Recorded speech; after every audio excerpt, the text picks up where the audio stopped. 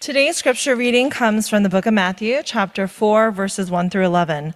Listen now for the word of the Lord. Then Jesus was led up by the Spirit into the wilderness to be tempted by the devil. And after fasting 40 days and 40 nights, he was hungry. And the tempter came to him and said, "If you are the Son of God, command these stones to become loaves of bread." But he answered, "It is written, 'Man shall not live by bread alone, but by every word that comes from the mouth of God.'" Then the devil took him to the holy city and set him on the pinnacle of the temple and had said to him, "If you are the Son of God, throw yourself down, for it is written, 'He will command his angels concerning you, and on their hands they will bear you up, lest you strike your foot against a stone.'" Jesus said to him, "Again, it is written, 'You shall not put the Lord your God to the test.'" Again, the devil took him to a very high mountain and showed him all the kingdoms of the world and their glory. And he said to him, "All these I will give you if you fall down and worship me." Then Jesus said to him, "Begone, Satan, for it is written, 'You shall worship the Lord your God, and him only shall you serve.'" Then the devil left him. Behold, angels came and were ministering to him. This is the word of the Lord.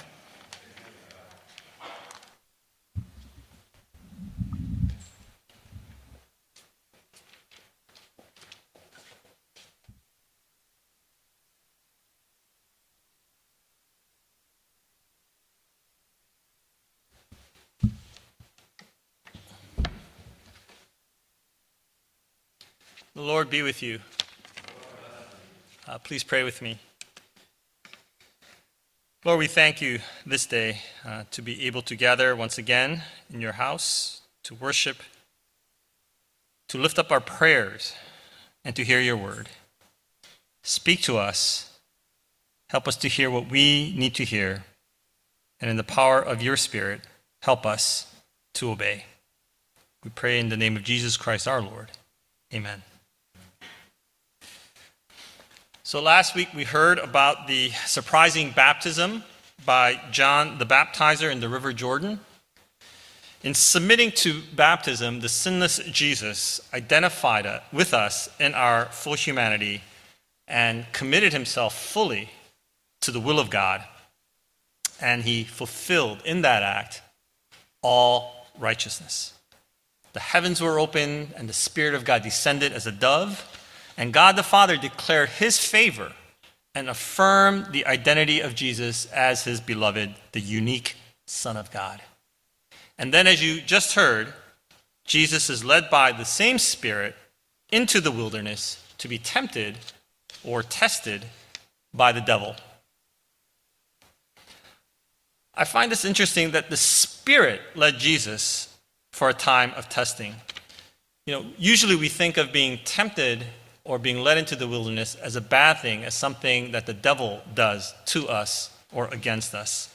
But here it says that the Spirit led Jesus into the wilderness. He's not being tempted because he's departed from the will of God. On the contrary, he's there because the Spirit is the one who is leading him to this place. I hope that's an encouragement to you all.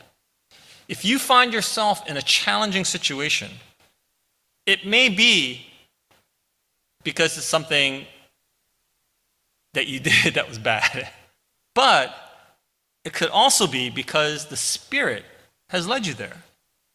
It occurs to me that we've all sort of been in a kind of wilderness in this season.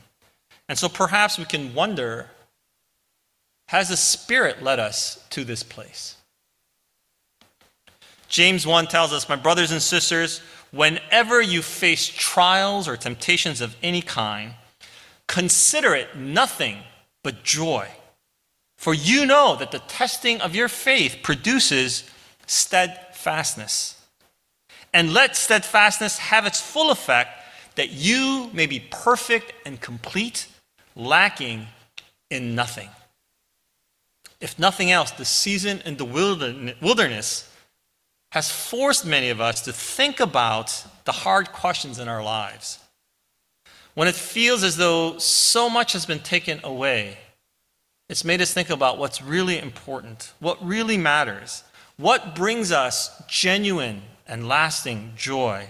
What relationships really matter to us? What kind of community will we be and become?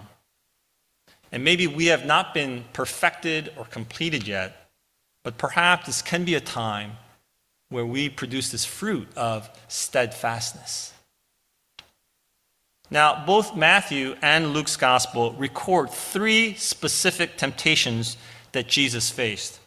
But Luke adds that when the devil had finished every test, he departed from him for an opportune time. And the letter of Hebrews in chapter 4 also notes, "For we do not have a high priest," in talking about Christ, "who is unable to sympathize with our weakness, but one who in every respect has been tempted as we are, and yet without sin."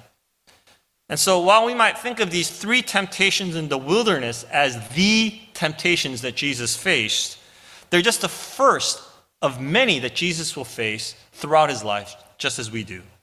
For example, later in chapter 16, when his disciple Peter insists and tempts Jesus that he shall not suffer, Jesus will have to rebuke him. "Get behind me, Satan." In Matthew 26, in his prayer in the Garden of Gethsemane, he prays, he's tempted to escape the cup of suffering, and he prays to God, "Let this cup pass if it's possible." But he resists that temptation as well and submits himself to the will of God. Even on the cross, he's tempted to come down from the cross to prove to his mockers who say, "Prove yourself, come down and prove that you're the Son of God." He faces that temptation and stays on the cross. Throughout his life, he will be tempted to depart from the will of God. And each time he chooses to be faithful and demonstrates to us that it is possible to be faithful. He proves the word of 1 Corinthians 10, "No temptation has overtaken you that is not common to man." God is faithful, and he will not let you be tempted beyond your ability. But with the temptation, he will also provide a way of escape so that you may be able to endure it. So Jesus will face and overcome every temptation. But these 3 in particular are given to us at the beginning of his ministry and suggest a kind of importance. And I know over the years, and you have probably heard me as well as others and in your own studies, that there are many different ways to think about these temptations and what they mean. And I want to suggest to you today that the temptations are really about who Jesus is. It's not primarily about for us to face temptations. It's not really about the kinds of temptations we might face. I think they're really centered on who Jesus is. He's been declared in his baptism the Son of God. And now we're going to find out what that means, what it means for Jesus to be the Son of God. So the first temptation is that he's commanded to turn some stones into loaves of bread. If you are the Son of God, command these stones to become loaves of bread. Jesus has been fasting 40 days and 40 nights. He deserves a little bread. It's time to break his fast and have some breakfast, right? What's wrong with turning a few stones into a few dinner rolls? Or maybe if he's Korean, you could turn it into jjambokjuk, some abalone porridge after a fast. Right? It's okay now. He's done. He's fasted. It's time to eat. I can remember the first time I did a 3-day fast, I couldn't wait till the 72 hours were over. I didn't pray much during those 72 hours. I was thinking mostly about food, especially donuts. And as soon as it was 72 hours, like most of my friends, slept that night and got breakfast the next morning, like at midnight, I went to the local bakery and got a donut, or maybe 2 donuts. Like, I couldn't wait to eat. 40 days and 40 nights. Why not eat a little bit? Why not turn a few stones? We know he can do this, right? He would take a few loaves of bread and feed thousands. He would turn water into wine. Why not turn a few stones into bread? If you are the King, if you are the Messiah, if you are the Son of God, You don't have to play by the rules. You're not limited. You're not like the rest of us. But Jesus counters with the word from the book of Deuteronomy. It is written, man shall not live by bread alone, but by every word that comes from the mouth of God. In other words, Jesus is making the case that his obedience to the word of God, that is to fulfill all righteousness, to fully identify in our humanity, takes precedence over any needs, legitimate needs that he may have. His refusal to transform stone into bread in obedience to God's will and God's word demonstrates the kind of Son of God he's going to be. That's his commitment. The second temptation also gets at Jesus' identity as the Son of God. The devil challenges him to jump off from the top of the temple. Hey, if you are the Son of God, throw yourself down. The Bible says God is going to protect you. God will send his angels so that you do not get hurt. Like the first temptation, it gets at what does it mean for Jesus to be the Son of God. The Son of God should be exceptional. He should be able to avoid the kind of harm that everyone else does from falling down. You should be excused from the ordinary struggles and pains of humanity. But just as Jesus allowed himself to be vulnerable to starvation, he again makes himself as vulnerable to physical harm, to the laws of nature, like any one of us. He will later defy gravity, walking on the water. And angels will indeed minister to him afterwards. But his refusal in this moment to test God in this way tells us that he is committed to living out his life fully like us, with all of our limitations. And again, he quotes from Deuteronomy. Again, it is written, you shall not put the Lord your God to the test. Again, prioritizing the will of God above all else. You know, I think the thing about this particular temptation is that Jesus has now turned to the scriptures twice for guidance on how to resist temptation. And the problem, I think, here that we see is that the devil is able to quote scripture too.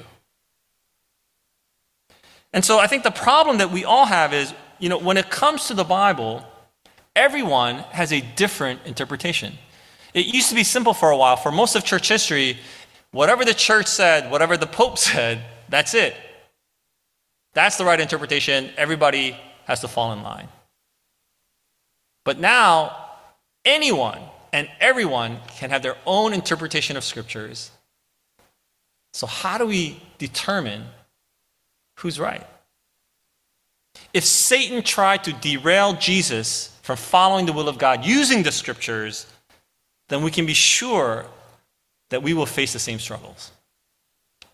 Now, as a pastor, I can tell you that the question that I ask myself every day is, am I interpreting this passage right? Because I know I will have to answer one day for the things that I'm teaching you right now. I have to do, or I want to do, as Paul exhorts Timothy, do your best to present yourself to God as one approved, a worker who has no need to be ashamed, rightly handling the Word of God. How do we know? How can we be sure that we are handling rightly the Word of God? The other night, my wife and I watched a movie called The Eyes of Tammy Faye.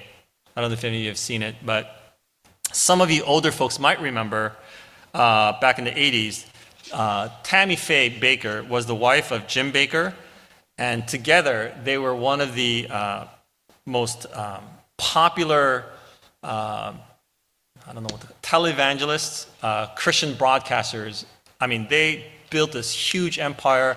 They built like this Heritage USA, I think in the Carolinas, was trying to compete with Disney World. I mean, they had a massive, massive following and a massive, massive empire.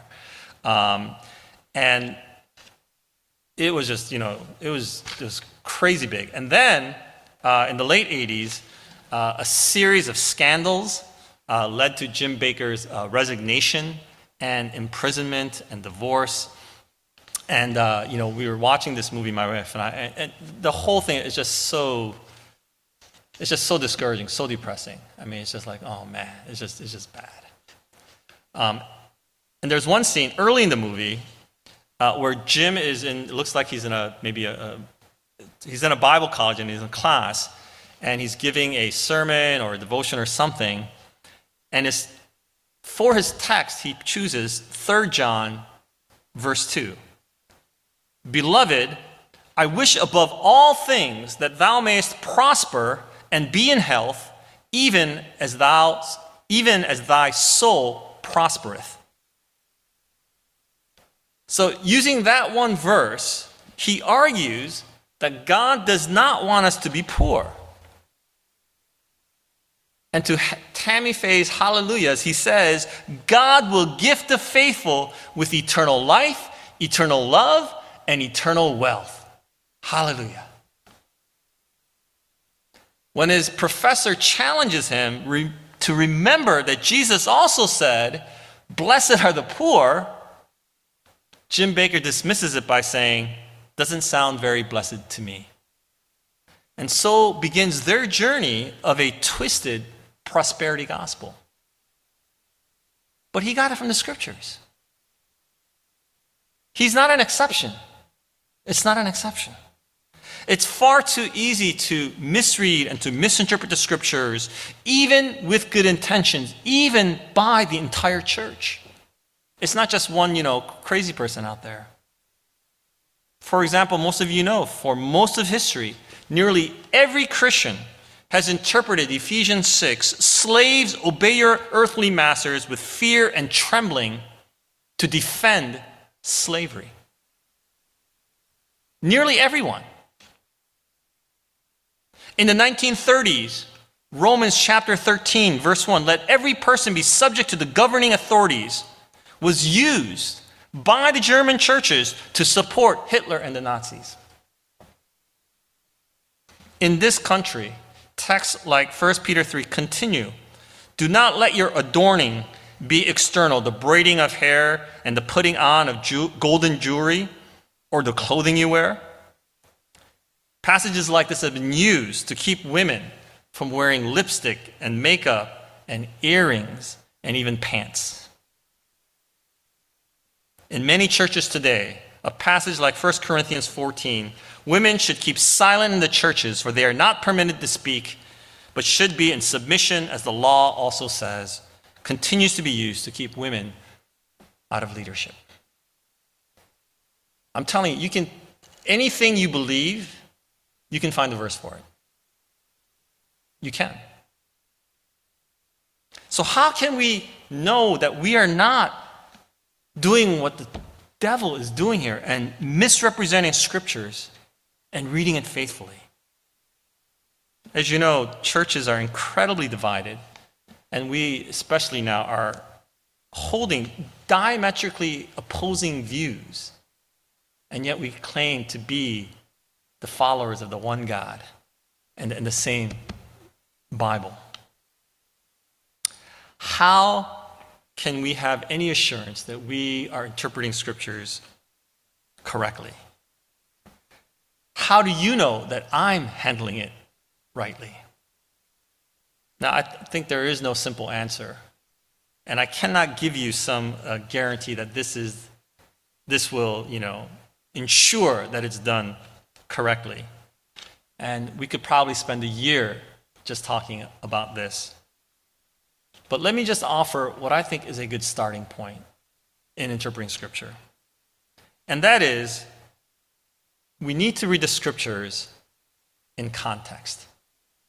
We have to read the Scriptures in context. Let me illustrate it this way. When our kids were little and they were going to grade school, my wife and I, one of us, or sometimes both of us, we would drive them to school and we would pick them up every day. We did this for 6, 7 years. Every day we would drop them off at school, and when school was over, we'd go and pick them up. Now, as far as I can remember, and as far as I know, my wife and I, we did our best to be on time, right? Not so much in the morning, but we really wanted to be there to pick them up because we didn't want them to be the last ones to get picked up, right? Because they hated that. We did that faithfully for, I think, 7 years. But there was one day when we were late, like just, we completely blew it. Like for whatever reason, we were just, right? And I think the school had to call us or we had to call them. And so we finally get to school. Kids are crazy angry. Like, what's wrong with you guys, right? We take them home. Now, taken out of context, if you judge me and my wife as parents on that moment, yes, we're terrible parents. We're unfaithful. We abandon our kids. That's what our kids did. They said, Mom, Dad, what's wrong with you, right? For months afterwards, that's all they remembered. You're not going to be late again, are you? You're not going to forget us, right? But in the context of 7 years of faithfulness, you can excuse that. That is not who we are. It's rarely, if ever, a good idea to pull one verse out and say that this is what's going on. It's never a good idea to do that, right? You can't, just like you would not judge a person based on one moment, whether they're lowest or they're highest. You can't take just one verse out and say, this is what it means. You need it in context, within the passage, within the book, and within all of Scriptures. This is one of the reasons I'm encouraging everyone to read through the Bible every year. Like at least the New Testament. Go through the whole Bible every year so you see the whole story, so that you can fit these stories within the context of what's going on. So even like this passage about the temptation, you can't just take it out and read it by itself. It has to be seen in the context of what Matthew is doing, right? That's why I'm saying it's not just about temptation, it's about who Jesus is, because that's what he's been telling us for the first 3 chapters. Chapter 1 with the genealogy, chapter 2 with the visit of the Magi, 3 with the baptism. This is who Jesus is. This is what it means. The fulfillment, the Messiah, the God who is with us, the one who will fulfill all righteousness. This is who Jesus is. And so the temptation is one more piece of that. Who is this person? So when you know the whole story, then you can try to make better sense of how any one particular passage or verse fits into the whole. And you can see here, in the exchange with the devil, Jesus understood the larger context of God's word. So that's why he's not going to turn stone into bread or jump off of the temple.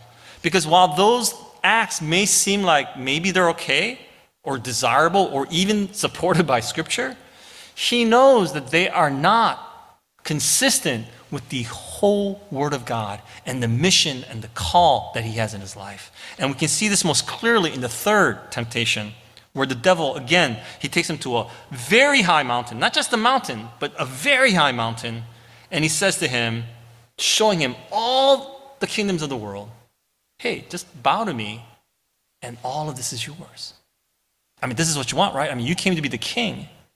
You came to save the world. Here's a shortcut. If Jesus wants to be the Messiah, that's all he has to do.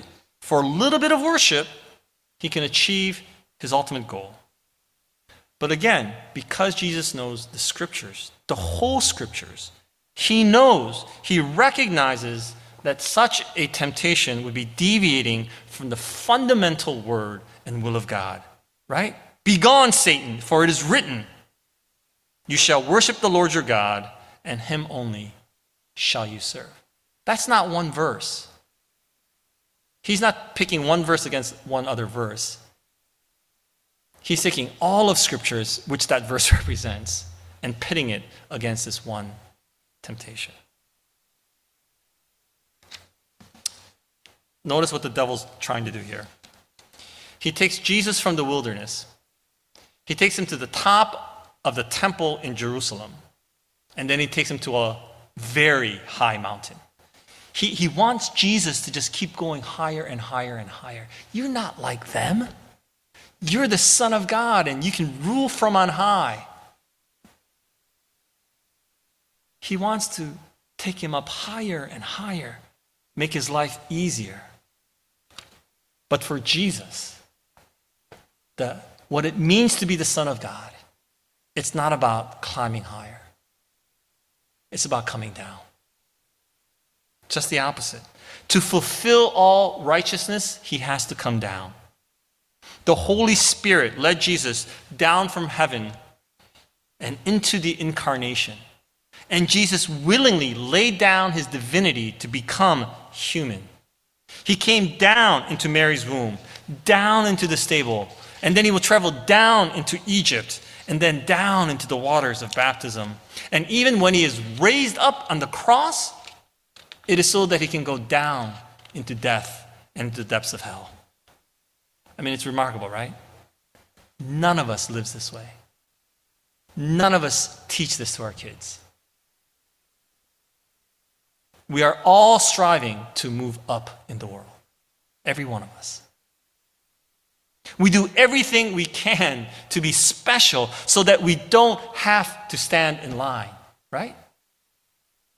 You know, this past year, I was so thankful that I knew someone in our family who knew someone who knew like a specialist healthcare worker so that I didn't have to wait 6 months to get an appointment, that I could get, cut in line. We do everything we can so that we can live a little easier, so we don't have to stand in line, so that we can live in a better neighborhood with greater security, so that we don't have to go hungry, so that we can have status and power and so on. We do whatever we can to gain an edge, to be just a little more special. I think many people still superstitiously worship God so that they can have this. It's just another way of doing that, right? They think that if they're Christians or whatever religion that they follow, maybe they'll get a little extra protection. Maybe have one more angel watching over them. Increase their chances of not getting sick or having a little more fortune or luck in competing in sports or tests or getting a job promotion. For many, God is really not much more than a kind of lucky charm that they're hoping will lead to more success. And again, we're not alone. The Jews thought they were special, that they would never be defeated because they're God's people. The temple can't ever be destroyed because that's where God dwells. We can't ever be kicked out of Jerusalem because this is the city of God. They thought they had special protection. But as the children of God, we are not protected extra from the ordinary pains and sufferings of human living. The rain falls on the just and the unjust. The three temptations that Jesus faced was to make himself immune to the dangers of ordinary human living, the fears we all have about going hungry, about physical harm, of being insignificant. As the Son of God, Jesus could have come down in awesome power, commanding angelic armies to destroy his enemies, but instead Jesus chose to live just like us, to show us what is possible and what it means to be a human being, a child of God.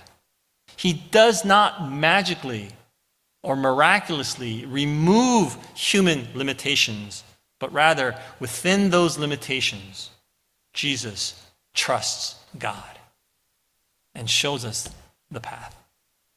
Why does he do that? Why doesn't he instead come with overwhelming power to convince everyone who he is, that he is the Messiah, the Savior of the world? right?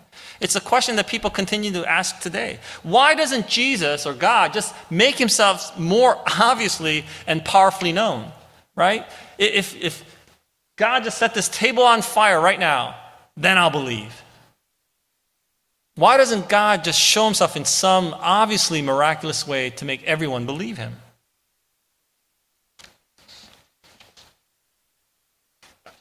I'm pretty sure I've shared with you this illustration at some point, but I think it's still the most insightful interpretation of this passage that I've ever run across. It was made by Dostoevsky in his novel, The Brothers Karamazov. And I hope at least a few of you have read that. It's about these brothers. And one of the brothers, his name is Ivan, and he's an atheist. And he's sort of making this case to his younger brother, Alyosha, who is sort of Dostoevsky's ideal of the Christian. And so Ivan is trying to kind of corrupt him, kind of ruin his faith. And so to do that, he tells him this story, what he calls a poem, which he calls The Grand Inquisitor. The Grand Inquisitor, it's a story within this larger story, and in it he imagines Jesus Christ returning to the earth, incognito, at the height of the Inquisition in Spain. And so he is captured, and Jesus is being questioned by this inquisitor. He recognizes who Jesus is, and he rebukes him. He tells Jesus that he failed in the temptations, that he should have turned the stone into bread, that he should have jumped off the temple, that he should have just bowed down and taken all of the kingdoms and their glory. He argues that had Jesus done those things, then the world would be happier and obedient to him. If you had only done those things, then all of humanity would thank you and be happier. He goes on to say that, Jesus, you thought too highly of humanity, that you valued their freedom above all else. But the reality is, he says, is that human beings prefer bread and certainty over faith and freedom. That the burden of freedom is too much to bear, and only a few people can actually appreciate it and live it out in a good way. Now, I thought this was just a really profound insight into this passage. And I don't know if C.S. Lewis was thinking about Dostoevsky, but he made a very similar argument in his book, The Screwtape Letters, where he argues that the overwhelming display of power is the one thing that God cannot and will not do. Lewis writes, merely to override a human will, as his felt presence in any but the faintest and most mitigated degree would certainly do, would be for God useless. He cannot ravish, he can only woo. Right? Merely to override a human will, as his felt presence in any but the faintest and most mitigated degree would certainly do, would be for God useless. God chose to be fully human during his temptation so that our love for him could be freely given. You see the freedom here. Had Jesus done something so spectacular, everyone would have no choice but to believe. It wouldn't even be belief anymore. Belief would be out of the equation, right? Because our wills would be so overwhelmed by that display, right? I mean, it's possible for us to imagine God doing something so powerful that none of us could possibly have any sort of disbelief, right? It's possible to imagine that. Where God would just come in such awesome power, right? You know, maybe God could just like start rearranging the stars and spelling Jesus with the stars. Like, it's possible where God could do something that is just so overwhelming, we would have absolutely no choice but to believe, right? God could do that. God could provide food just dropping from the ceiling right now so that none of us would ever have to work again. God could take over the government so that the government works.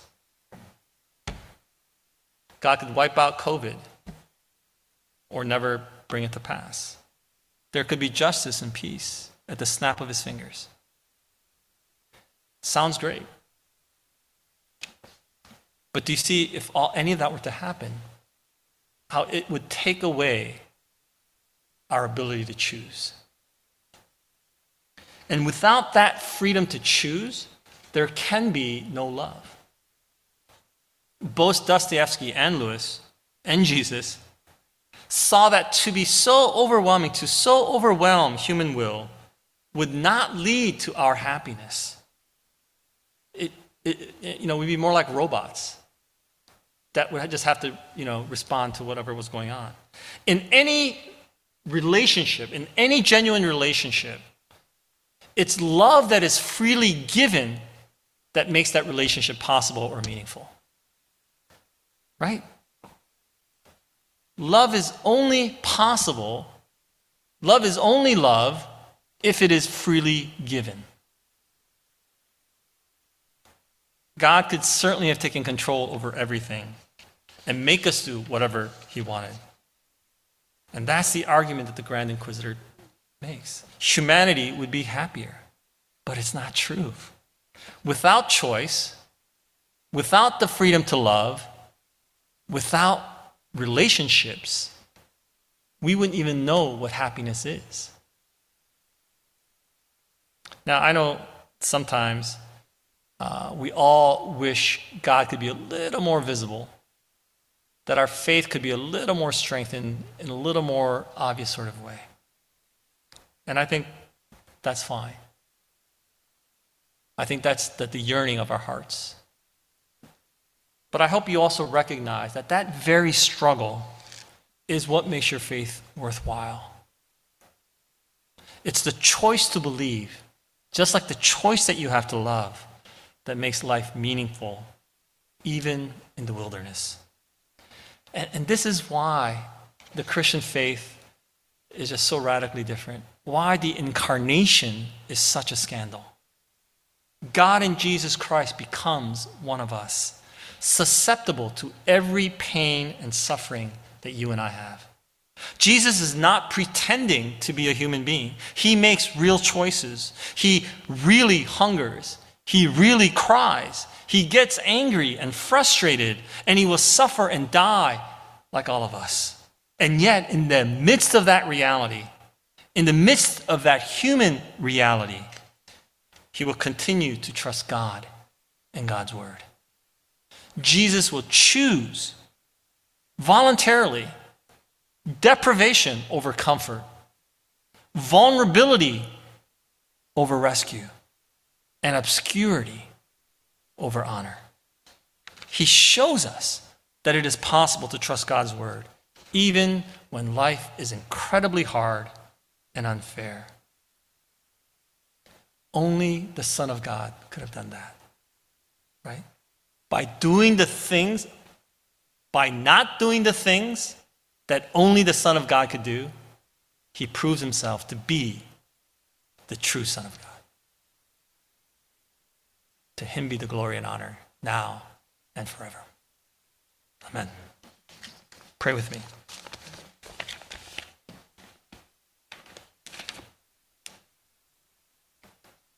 Lord, we are thankful for your word and to learn about your temptations, and that against such great temptation, you continue to follow God's will, that you chose the way of the cross.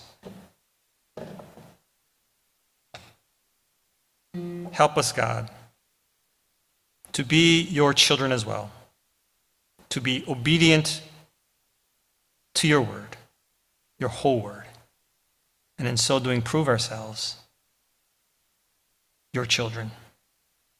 We ask this in the name of Jesus Christ our Lord. Amen.